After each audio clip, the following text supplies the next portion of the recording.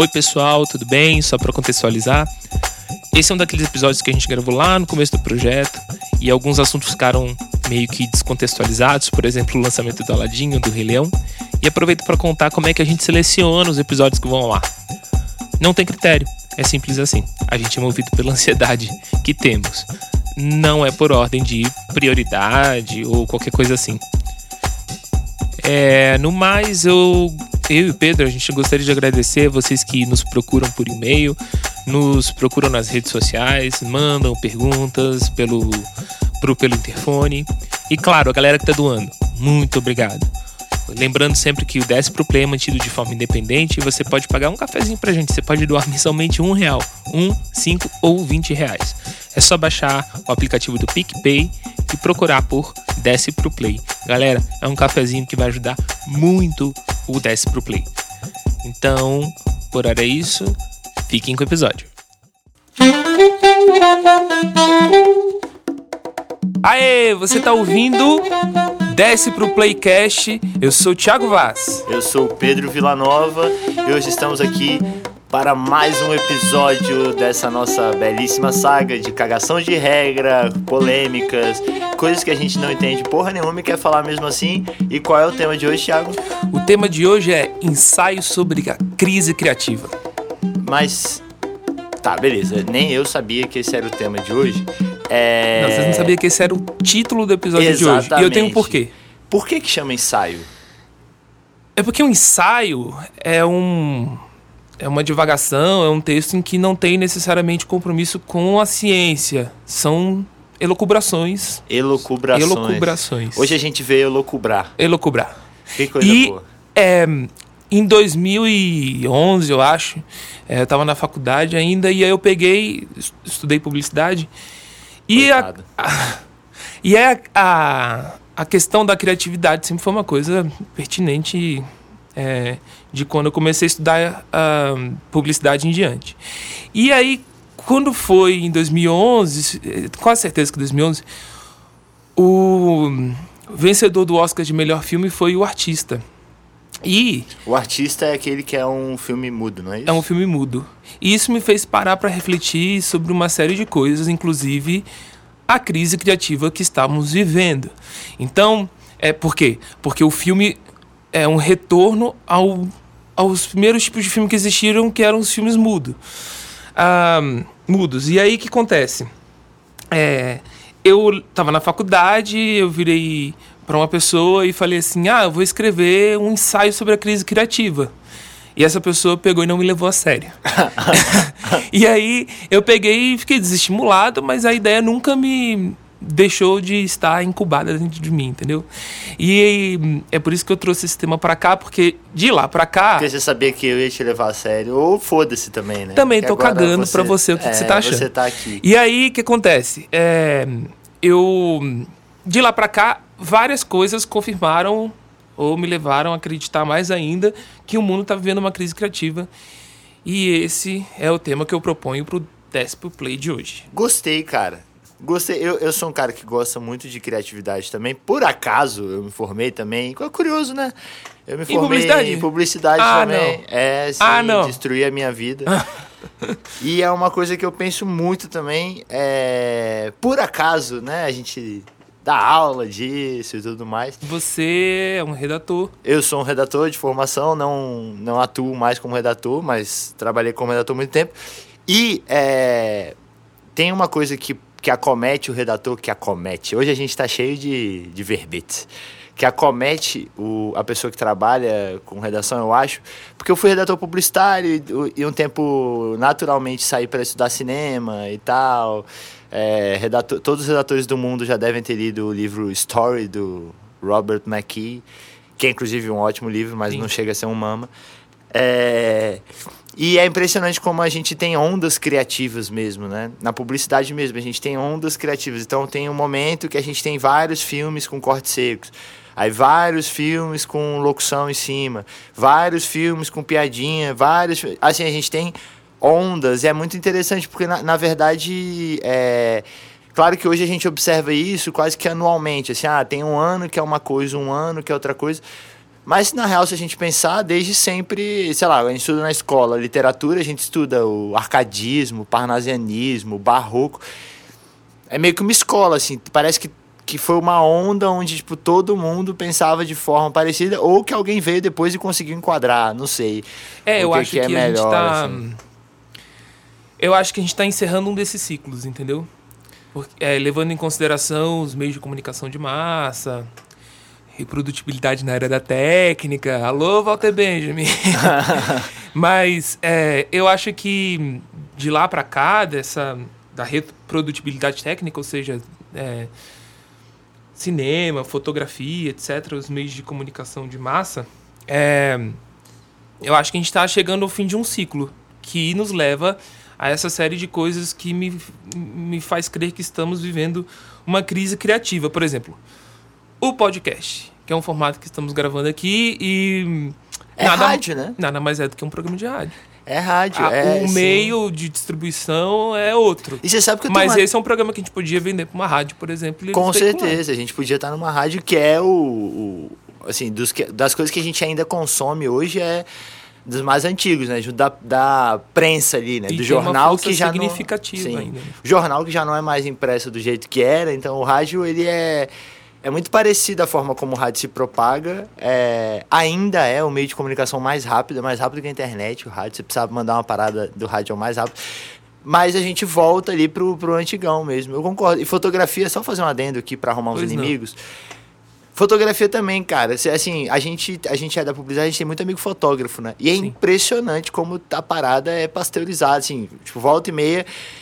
Você tem um amigo fotógrafo aí, tem aquele ensaio na plantação de girassóis e tem aquela sequência que eu apelidei de homem de pau mole no apartamento com chão de taco. Com chão de taco e samambaia.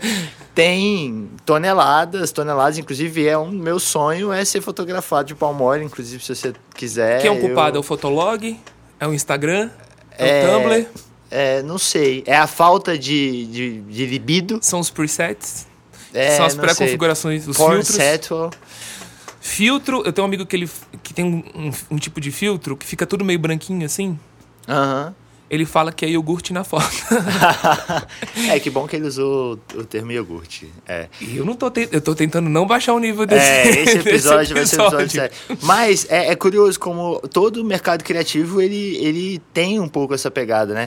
E acaba que o cinema... No Brasil, eu acho que a publicidade dos mercados criativos é o mais forte, assim. Acho que é o que tem mais dinheiro... assim, o que emprega mais gente, talvez, nesses mercados. Talvez a música, né? Porque, tipo, sei lá, eu não sei se... Aí eu tô sem dado, eu tô cagando regra. Porque hoje a gente tem a Anitta, saca? Não sei. Tá, tem duas coisas aí. Primeiro que... Nossa, são divagações longas, mas peraí. Sobre música. Música é uma coisa que também, por conta da forma como é distribuída, eu acredito que nunca mais a gente vai ter... um Paralamas do Sucesso, um Legião Urbana. Beatles talvez, não talvez em qualidade, porque Beatles, o marco dele foi definir coisas inéditas dentro do mercado da indústria e tal. Radiofônica. Mas em termos de popularidade, vendas, etc., sim. Mas o que eu quero dizer é, antigamente todo mundo consumia o que estava no Faustão. Então, por exemplo, quando o Cristiano Araújo morreu, cantor sertanejo, muita gente falava assim, não sei nem quem é esse cara. Mas você pegava as imagens dele no DVD, tava abarrotado um estádio. Não, exatamente, 40 mil então, pessoas, 50 mil o que diferencia o Leandro e Leonardo do Cristiano Araújo? Streaming, Spotify. Porque as pessoas passaram a consumir a internet, porque as pessoas passaram a consumir de forma segmentada. Então... o mercado de nicho se colocou aí. Quanto à publicidade, minha reflexão sobre isso é outra coisa. Primeiro que a gente é foda na publicidade desde os anos 80, a gente teve aí grandes nomes... Bom pra caralho, assim, vários enfim, vários criativos e criativas. Muito incríveis. E aí, o que acontece? Quando eu estudei nos Estados Unidos, eu estudei comunicação lá, e na pós-graduação... E aí o que acontece? Lá eles têm fórmulas para criar as coisas. Então, lá tinha, assim, 7 passos para criar o título perfeito. Enquanto aqui no Brasil a gente é treinado para, pelo contrário, pensar fora da caixa, etc. E lá tem uma coisa que a gente tem menos que aqui. Seja no cinema, seja na publicidade, que é dinheiro. Então, as pessoas investem muito mais lá. E querem uma certa segurança. Né? Então, assim, o americano dentro da comunicação tem uma preocupação com dinheiro mais do que temos aqui no Brasil, é fato. E aí, o que acontece? Quando você tem muito dinheiro, você se permite ser menos criativo. Você pode pagar por coisas que compensam a sua criatividade. Então, só para dar um exemplo e fechar a minha divagação aqui, Cidade de Deus. Cidade de Deus é um filme que as pessoas falam que tem um orçamento barato, mas não é tão barato assim, foi algo em torno de, sei lá, quase 10 milhões. E as pessoas, quando saiu o filme, tem aquela cena que a transição entre os anos 60 e os anos 80... Que é maneiríssima aquela cena, naquela época maravilhosa. Chutou bundas. Pois e aí a crítica, entre aspas, que o Fernando Meirelles recebeu foi: o Meirelles gasta milhões com cena assim assada. E aí eu já vi o Meirelles falando que na verdade ele gastou R$10 do aluguel do trilho, o resto ele entregou na mão do editor, que era o Daniel Rezende, que foi indicado a melhor edição naquele ano. E aí, o que acontece? Se aquele filme tivesse sendo rodado nos Estados Unidos... iam usar efeitos visuais e não sei o que, computador, a cena da galinha mesmo. A cena da galinha, nos Estados Unidos, com certeza eles iam usar 3D. No Brasil, o que ele fez? Amarrou a câmera numa vassoura, soltou a galinha e saiu correndo atrás da galinha, com a câmera rente ao chão. Então, assim... Cara, é sensacional, cara. Eu não sabia disso, é muito bom. Eu nunca morei nos Estados Unidos, mas eu trabalhei para o mercado americano um tempo, e daqui do Brasil tinha um cargo de chefia, digamos assim, mas eu tinha uma equipe, e aí uma das coisas pelo qual me chamaram para ser chefe, eu ficava, mano, por que vocês estão contratando um brasileiro, sabe?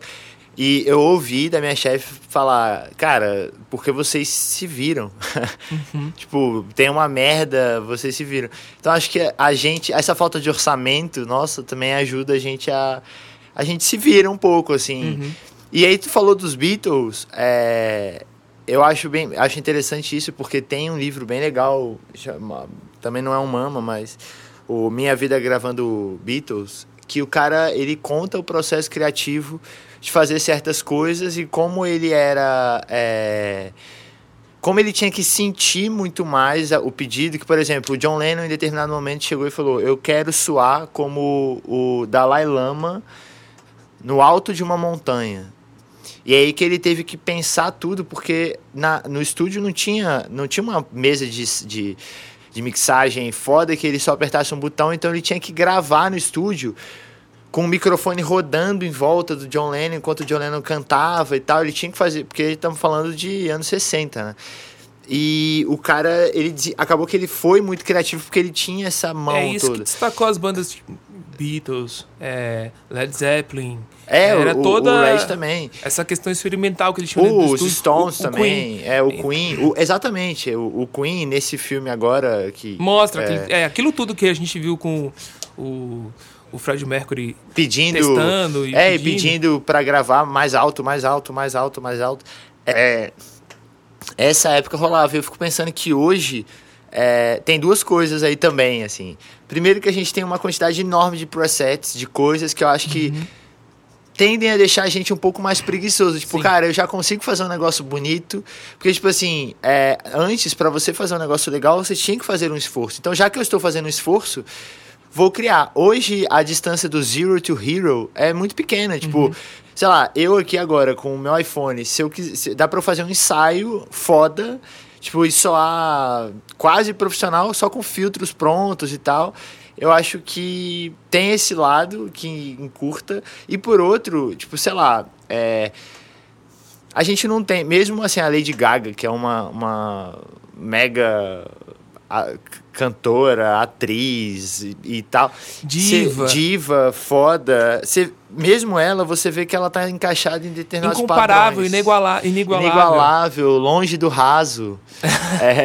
Mas você vê que ela segue uma espécie de padrão. Mesmo você ouvir, sei lá, Bad Romance, que é tipo... Eu acho que é uma música que é muito diferente das outras músicas pop. Você ainda encontra uma coisa ali e outra que eu acho diferente de, sei lá, tipo assim, Led Zeppelin. Você ouve Led Zeppelin e você fala, caralho, que merda é essa? Tipo, o que esses caras fizeram?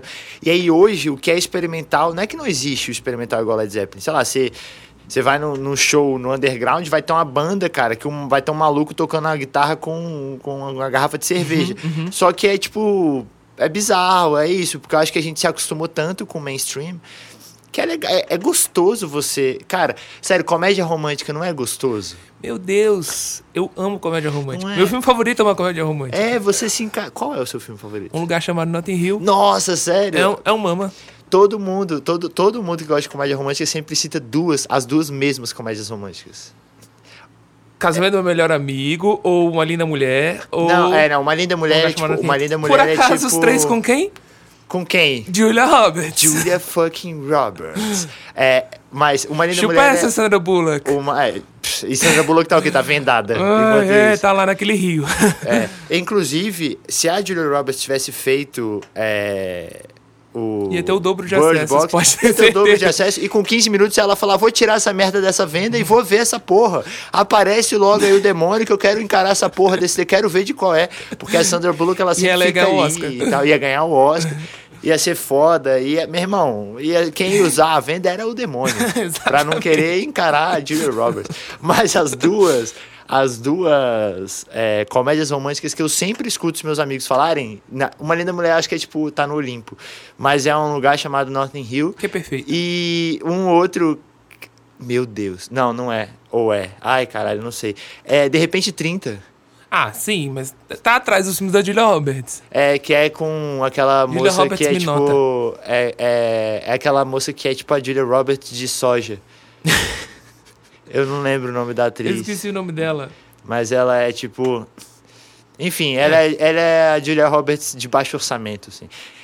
Mas, assim, é gostoso você assistir, né? Aquele filme que você tá em paz, porque, tipo, você escuta aquilo, você vê... A cara é um negócio que parece uma coisa que você já viu. Você não precisa ficar colocando pensamento. Às vezes você quer chegar do trabalho e você tá afim de... E às vezes você pega um negócio que é muito estranho e você fica, caralho, que dor que eu tô sentindo. Você vê, tem aquela série alemã lá, completamente surtada do Netflix. Dark? Dark. Sabia, só podia ser. Que era bem maluca. Vocês não estão vendo, mas eu estou fazendo gestos, abrindo minha mão e tal. Podia ser The Away ou Dark. E muita gente estranhou, né? Tipo assim, que merda é essa? Tipo, caralho, tô fritando e tal. Mas o Bird Box ali é tipo uma coisa que... Sabe, você sabe pra onde... Você sente pra onde vai o tempo todo. E meio que a gente curte. E você que curte até cinema mais do que eu, essa tecnicidade do cinema, de prêmio e tal, que eu nem sempre acompanho. O cinema tem um pouco disso. Mesmo assim, o filme foda... ele segue um padrão que você se sente em paz ali. Tipo, ai, que gostoso, o blockbuster. Todo blockbuster segue a jornada do herói. Assim... passo a passo, sacou? Eu acho que a gente escolhe isso. Com todo respeito, por exemplo, às histórias... Não. Vamos descer o nível. Que respeito, caralho. Que respeito. Meu irmão. Crepúsculo. Crepúsculo, me desculpa. Pariu. Eu acho horrível. Mas o primeiro filme em especial, ele segue a jornada do herói passo a passo. O que torna ele imediatamente um hit. Mas assim, aproveitando o gancho do cinema... eu teria escrito Crepúsculo melhor que Crepúsculo, hein? Chama 50 Tons de Cinza. Agora fica uma dúvida aí. Será? Porque o criativo, ele tem essa porra também.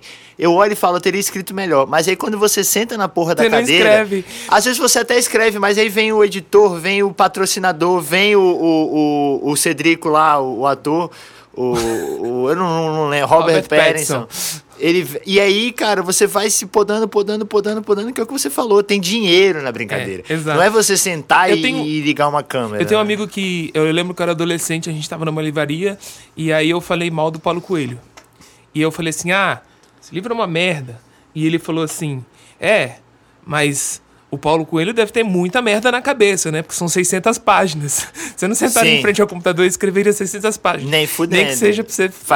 E o Paulo Coelho, assim, o Paulo Coelho é um super fucking best-seller, tipo assim, é o nosso best-seller. Tipo assim, no Brasil é Paulo Coelho mais 10. Assim, as pessoas podem até não gostar, eu particularmente não sou muito fã. Eu acho uma merda. Também. Mas... Pra mim, a melhor coisa do Paulo Coelho foi ter sido amigo do Raul Seixas. Eu se tivesse com a grana que o Paulo Coelho tem na carteira, eu não tava gravando esse podcast. Eu não tava olhando aqui pra sua cara, Pedro. Eu teria escrito livros com grandíssimos foda-se pra humanidade. Tá. Você vê como é que a gente é baixo, né? Basta ter um dinheirinho que a gente quer xingar as pessoas. Eu já tô xingando sem um puto, né? Então... espera até chegar o processinho que você vai ter menos putos ainda. Exatamente. Suzana Vieira...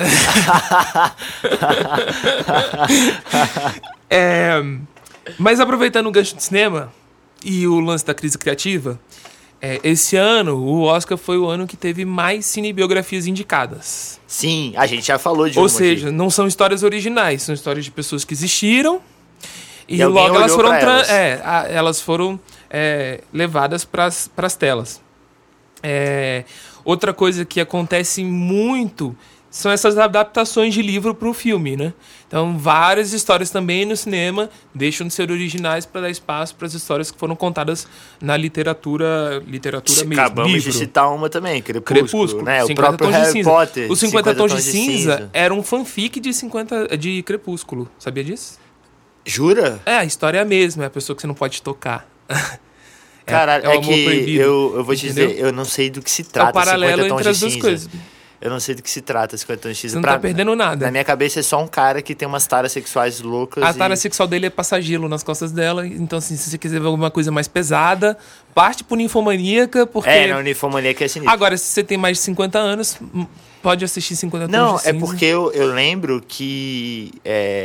eu morava com a minha mãe. E aí... E aí eu lembro que eu vi notícias assim, tipo, mulher tem orgasmo no cinema vendo 50 Tons de Cinza e tal. E aí minha mãe falou, vou assistir. Eu falei, não quero saber, vai, não me conta o que aconteceu. Eu comprei esse livro, eu tava nos Estados Unidos, eu comprei envergonhado. Chegou a ter um orgasmo, não? Não, eu dormi antes. Bem antes. Isso nunca tinha me acontecido. Mas olha só, eu cheguei no mercado e comprei envergonhado. Eu tava passando lá meu frango, teriyaki, meu alface, meu tomate, eu meti uns 50 Tons de Cinza tipo ali. assim, botou um KY pra esconder tava o livro. me sentindo menino, né? comprando revista pornográfica. E aí... Mas voltando pro que você tava falando, que é interessante, porque... As adaptações. A gente tem muita adaptação. Esse ano você tava falando que a gente teve um recorde de cinebiografias. Na verdade, esse ano o vencedor do Oscar é... É uma adaptação... É uma história, uma cinebiografia. Uma cinebiografia e foi um livro? Não. Não, ele é só uma cinebiografia. Mas o roteirista é o filho do motorista. Massa. Do Valelon. E o melhor ator é de uma cinebiografia também, Sim. que é... Melhor atriz também. Também. E a melhor música, e pra mim o filme que deveria ter zerado o Oscar, que é Nasce uma Estrela, é um remake. É um remake do remake do remake do remake. Então assim, Tem de repente se você estiver no 50, futuro, daqui a 2040, você tá ouvindo isso, tá sendo feito, não sei, com a Maísa, não sei com quem tá fazendo esse filme. Eu tenho certeza absoluta que Nasce uma Estrela vai ganhar um remake de novo daqui a uns 15, 20 anos, não tenho a menor dúvida. Certeza. É uma história que é sempre recontada e ela é sempre reatualizada. Então, eu tenho um amigo que fala que é legal reparar isso, que, tipo, primeiro era uma atriz, depois uma era cantora de country, depois uma cantora pop, e tem uma outra amiga vai ser youtuber. E eu tenho uma amiga que fala sobre esse filme também, que as pessoas se chocaram muito com esse filme, porque para muitos jovens faltava uma história de impacto como a história do Nasce uma Estrela. E porque... Essa história, pra quem viu do filme da Barbra Streisand dos anos 70, ok, um filme legal, mas a gente já tinha visto. Então as pessoas já tinham sido impactadas por isso. Mas tem uma outra coisa no cinema que está acontecendo com frequência, que são os remakes, né? Então, assim, outro dia eu tava lendo que as pessoas estavam pensando em fazer um remake de Volta para o Futuro. Um filme recente, sacou? Pra gente ter um remake dele. E é um filme muito arriscado de você fazer um remake, porque... Porque ele tem a pegada da época que faz sentido pra caralho. Não tem por que mexer em De Volta pro Futuro. Deixa ele ali. E o nome dele já é perfeito, né? Quando você quiser ver, você vai de volta pro futuro. É isso aí, Pedro. Como eu falei, eu era redator e fazia chamadinhas. Eu me demito. Você não pode se demitir desse podcast, cara. Mas eu acho isso muito curioso. E aí tem mais uma surpresinha aí nesse mundo, que são os live actions, né? O meu filme favorito, né? Do qual eu tenho tatuagem, é Rei Leão. E esse ano vai sair o live action de Rei Leão. Rei Leão. Inclusive eu tô puto, pode ser um soca pra Disney que adiou a data de lançamento. Adiou? Adiou. Meu Deus, era em julho. Não, ia ser em maio, ia ser antes. Você já tá com a data atualizada. Então eu já tô com ela atualizada. Eu tô aqui morrendo. Então, tá, por mim tá tudo bem.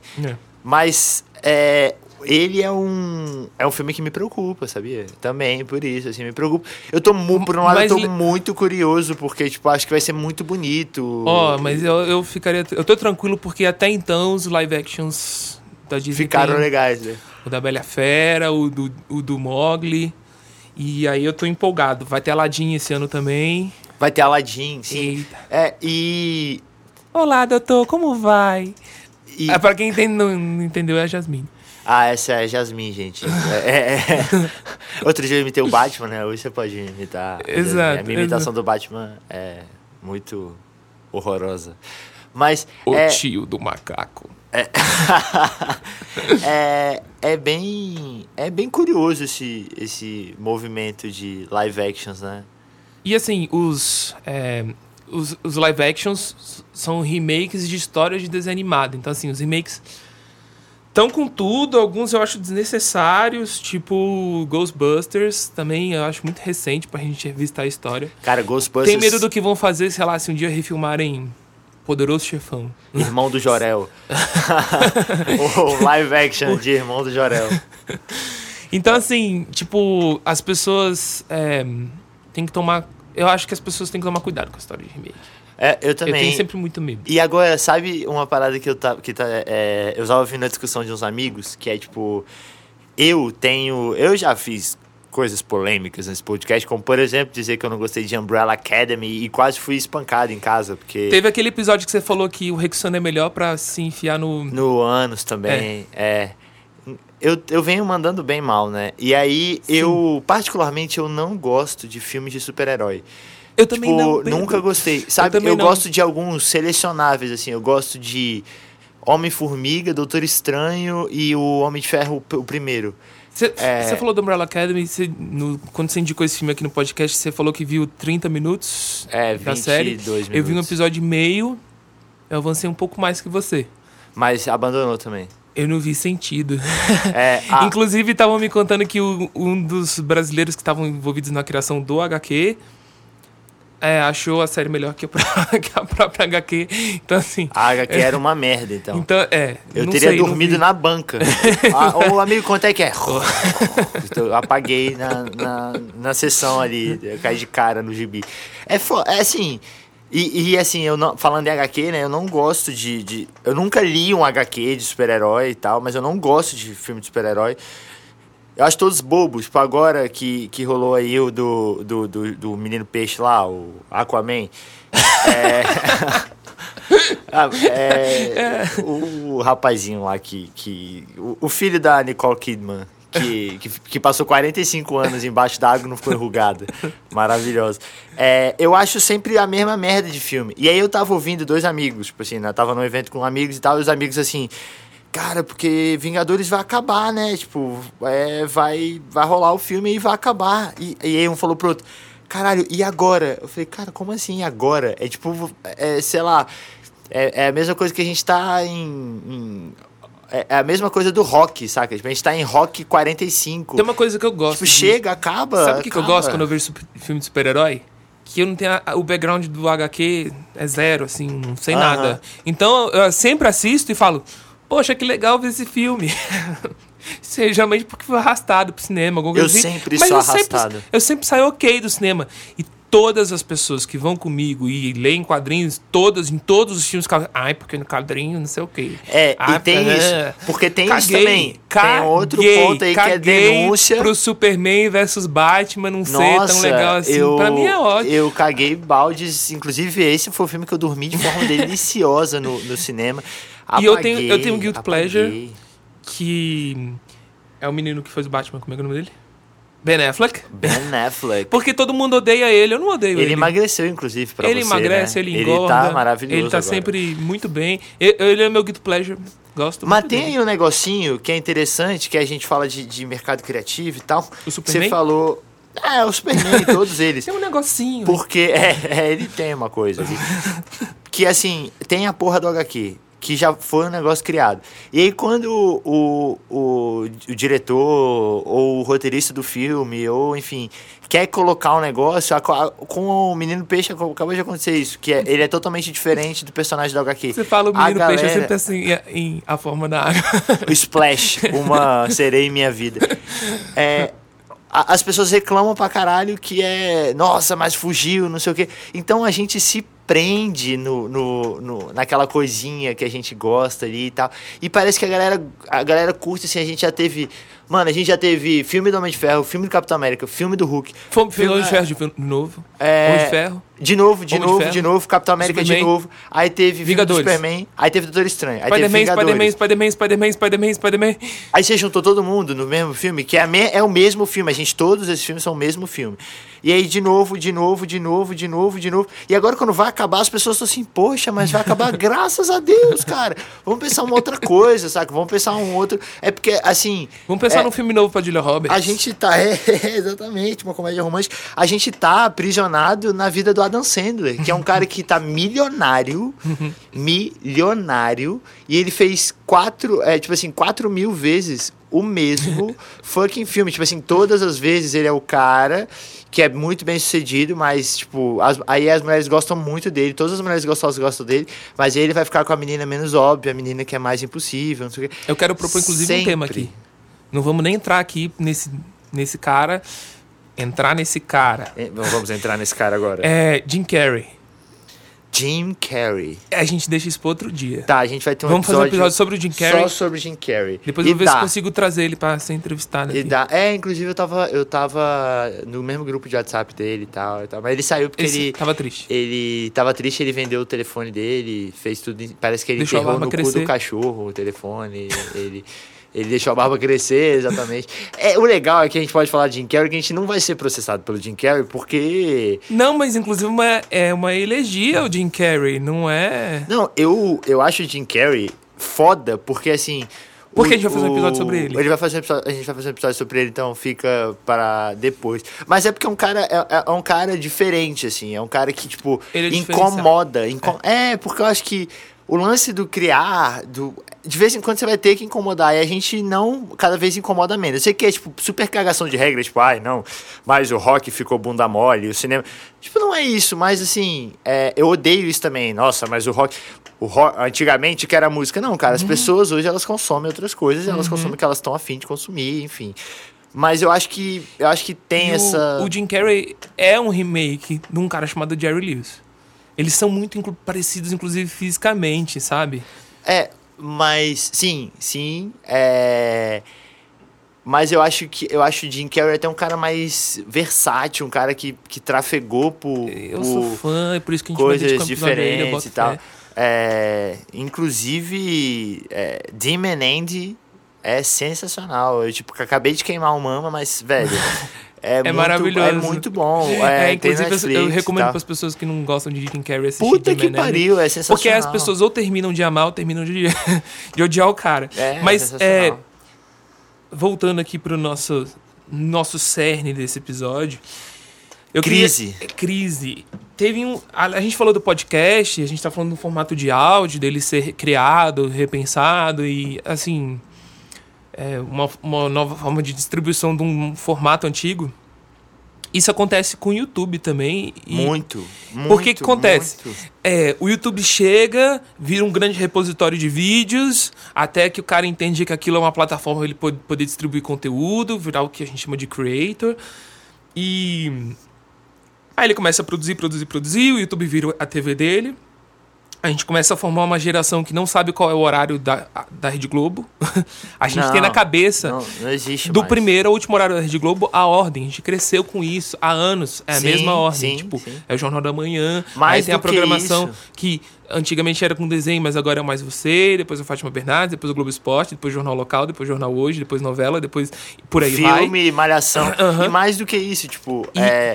Com uma determinada época, tipo, o jornal local de manhã era a hora que, tipo, me dava fome, saca? Então, a sua vida era... porque a musiquinha do vídeo show era a hora da naninha, depois, de tirar depois do almoço. Quando eu estudava de manhã, porque quando eu estudava à tarde, o vídeo show era tô atrasado pra escola.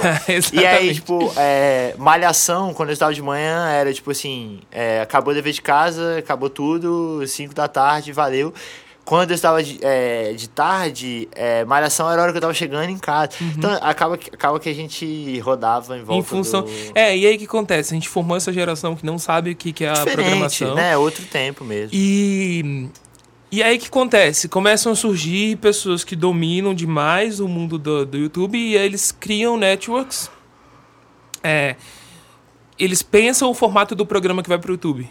E aí a pessoa que pensou esse formato é o detentor do formato, e aí ele pode ir trocando o apresentador e tal, não sei o quê. E aí voltamos ao quê? Ao formato de produção de TV, que nos Estados Unidos esse é o formato, você produz e vende para onde você vai distribuir. Então você é uma produtora, você faz um episódio de uma série, você vende para um canal de televisão.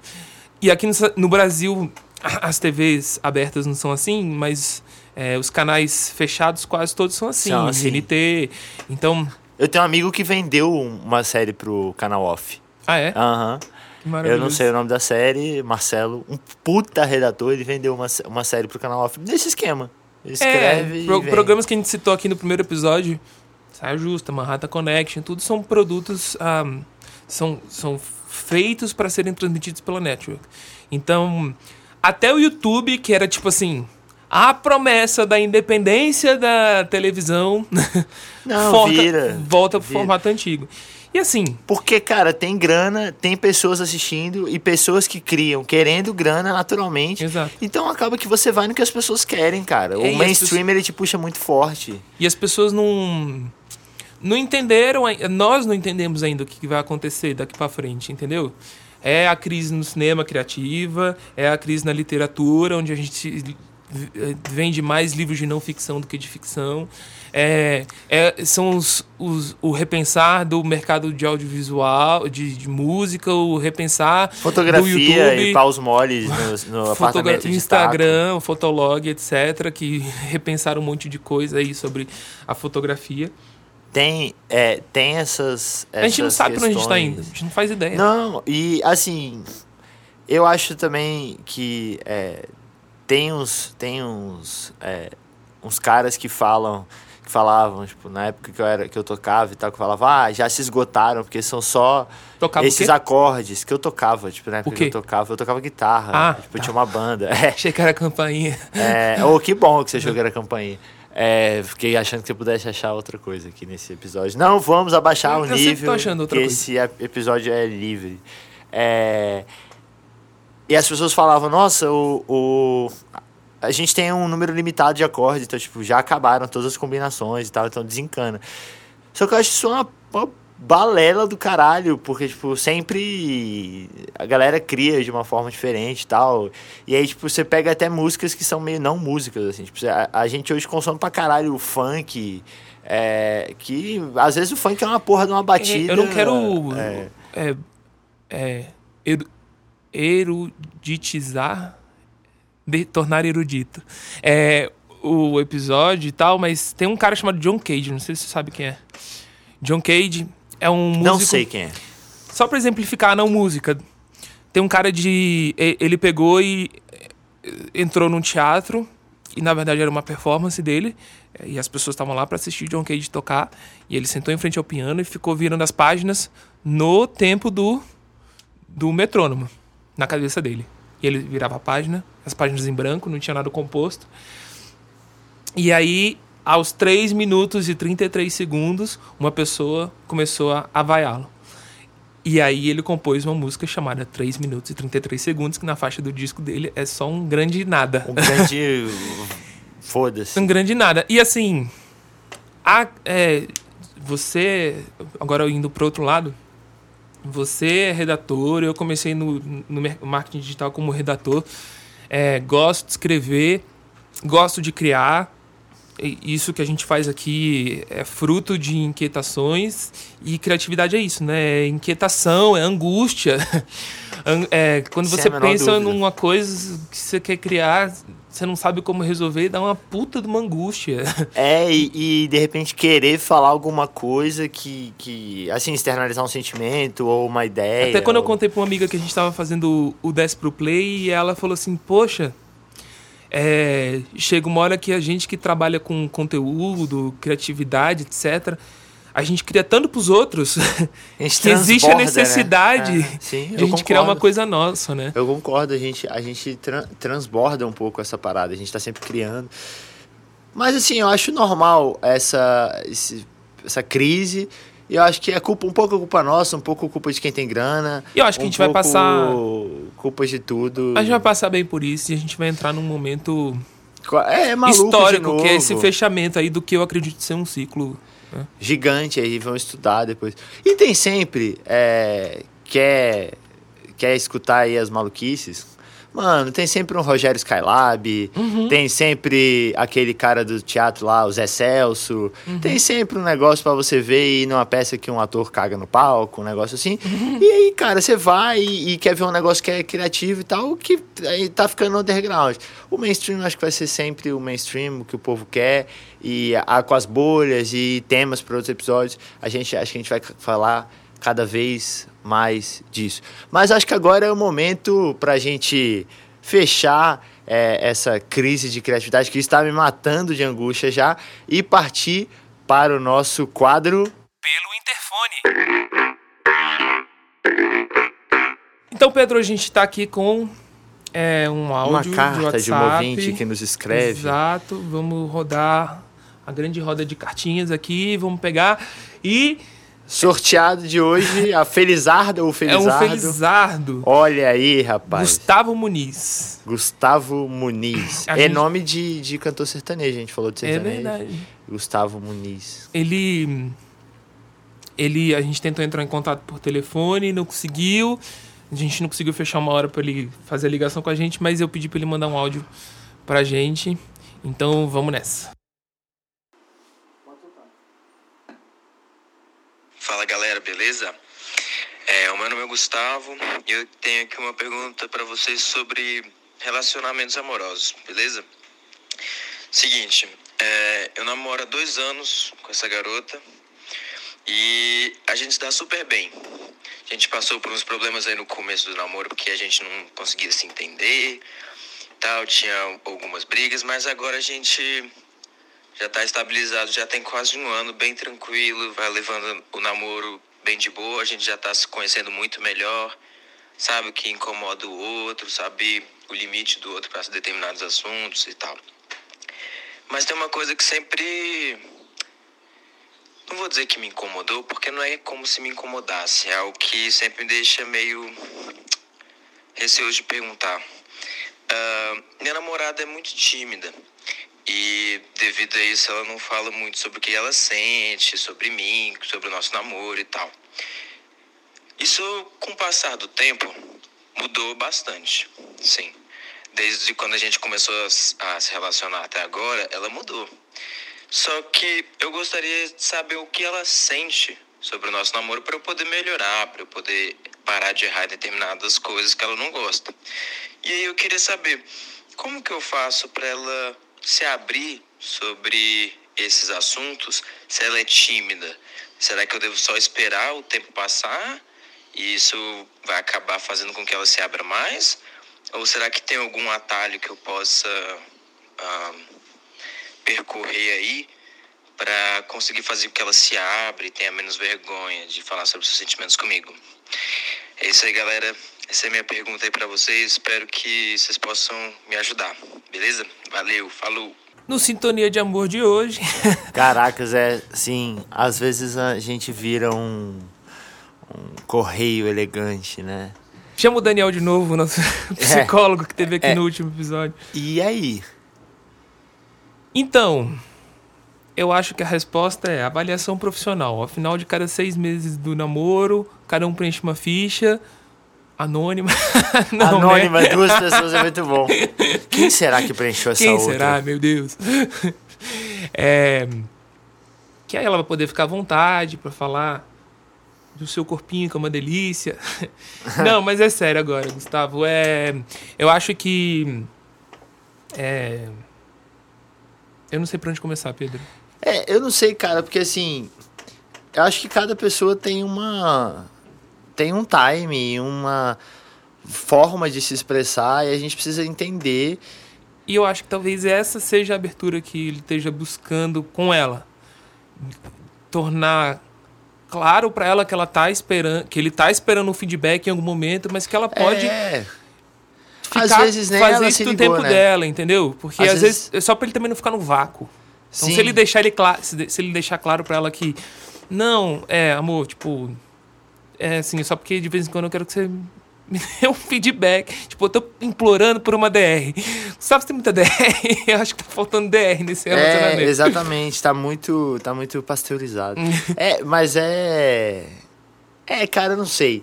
Eu acho que cada um tem o seu tempo. É importante deixar tudo às claras. Então, tipo, velho, eu sinto... Às vezes o Gustavo sente necessidade também de ter um feedback. E, pô, eu quero saber, tá tudo bem e tal. É aquela pessoa que transa perguntando, tipo, e aí, você tá gostando? Não faça isso, Gustavo, não seja essa pessoa. Como é que tá? Tipo, tá tudo bem? Fica você quer uma água? Quer um café? Não fica narrando agora, eu vou te dar um beijo na boca. Exatamente e tal. Agora, é o Galvão Bueno do sexo. Vou sussurrar no seu ouvido. Mas, sei lá, e às vezes são 2 pessoas que combinam muito, mas que nesse ponto são um pouquinho diferentes. Então, de repente, se a pessoa é um pouco mais tímida, não tá afim de falar certas coisas e tal, segue o jogo. E a dúvida do Gustavo, eu acho que tem muita gente que tem dúvida em relação a outros relacionamentos também, tipo, não necessariamente namoro. Às vezes são questões familiares. Sim. Às vezes entre amigos, às vezes com colegas de trabalho. Eu acho que todos nós temos abertura para dar feedback e pedir feedback sobre os relacionamentos que a gente está tendo na vida, entendeu? Então... Concordo.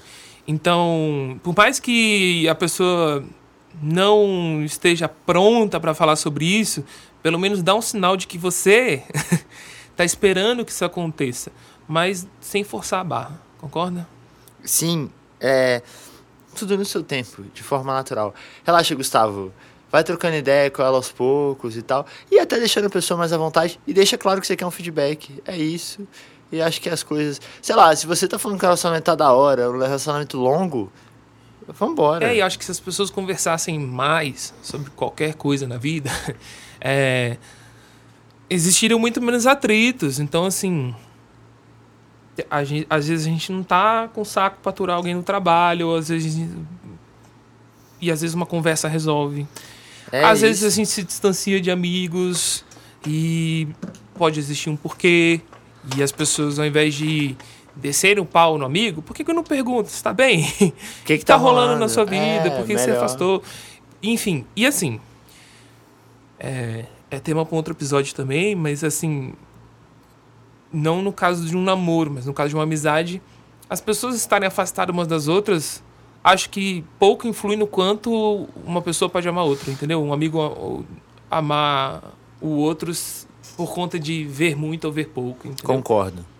Tá certo. Eu tenho amigos de infância que eu amo muito. Muito, e a gente não se fala há anos, mas eu amo eles. E aí encontra aquela coisa gostosa. Tipo, claro que a namorada é importante que você tenha uma proximidade. E eu tenho um amigo em especial que ele não tá em rede social. E éramos melhores amigos quando era criança, então, tipo... tem Hoje eu nem aquela tenho o coisa, telefone né? dele na minha agenda. Caralho, mas... Mas é uma pessoa que eu tô sempre pensando, uma pessoa que eu sempre tenho como referência de amizade, a gente se encontra na rua, é sempre muito legal. O ideal é que seu namorado ou namorada seja Tenha uma seu pessoa telefone que... É, exatamente. Seja uma pessoa que você não fique só pensando. Por isso que é preciso ter uma certa convivência. Mas, de novo, cara, cada qual no seu caso. Não, tem gente que se sufoca, tem gente que é mais carente, menos carente. Como você falou, é quase um tema psiquiátrico, né? Mas tenha fé, cara. Gustavo, é isso. Eu acho que o lance é você deixar claro que você está pedindo feedback e deixar ela à vontade para dar esse feedback quando ela quiser dar. Porque geralmente quando a gente gosta de outra pessoa, existe a necessidade da conversa em algum momento. Por mais que Sim.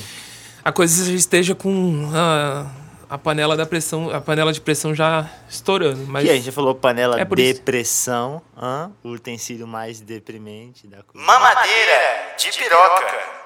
Quem não mama, soca.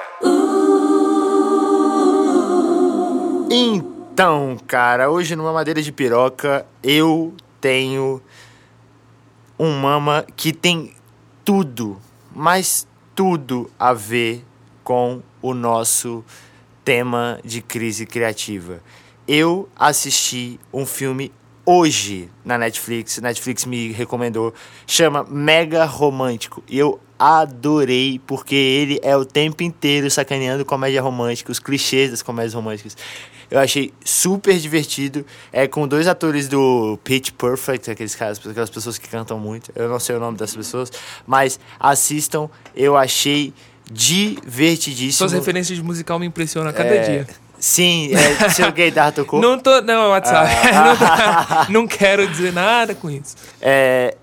E é bem, bem legal mesmo. Eu vou dar o meu soca, mas eu quero ouvir primeiro o seu mama. O meu mama é o seriado Namoro, Amizade ou Adeus. Em inglês tem um nome muito melhor que é Dating Around. Muito mais bem Esse nome em resolvido. português é péssimo, mas eu não quero me tornar aquela pessoa que fica criticando os títulos em português.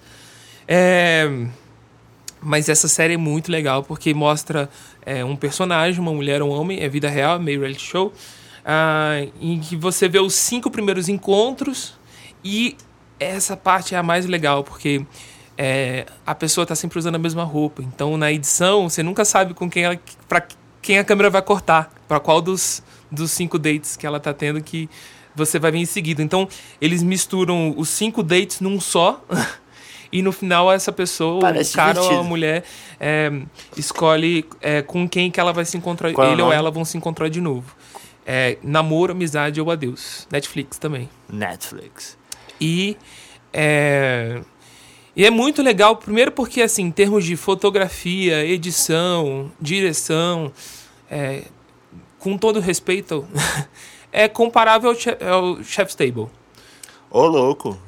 Porque é muito bem feito, entendeu? É muito bem filmado, é muito bem editado. A edição, assim, é uma aula de edição, entendeu? Então, e assim... O nome em português é uma merda, Não, e mas assim, vença isso. Sabe o que eu gosto? Sabe o que eu gostei muito?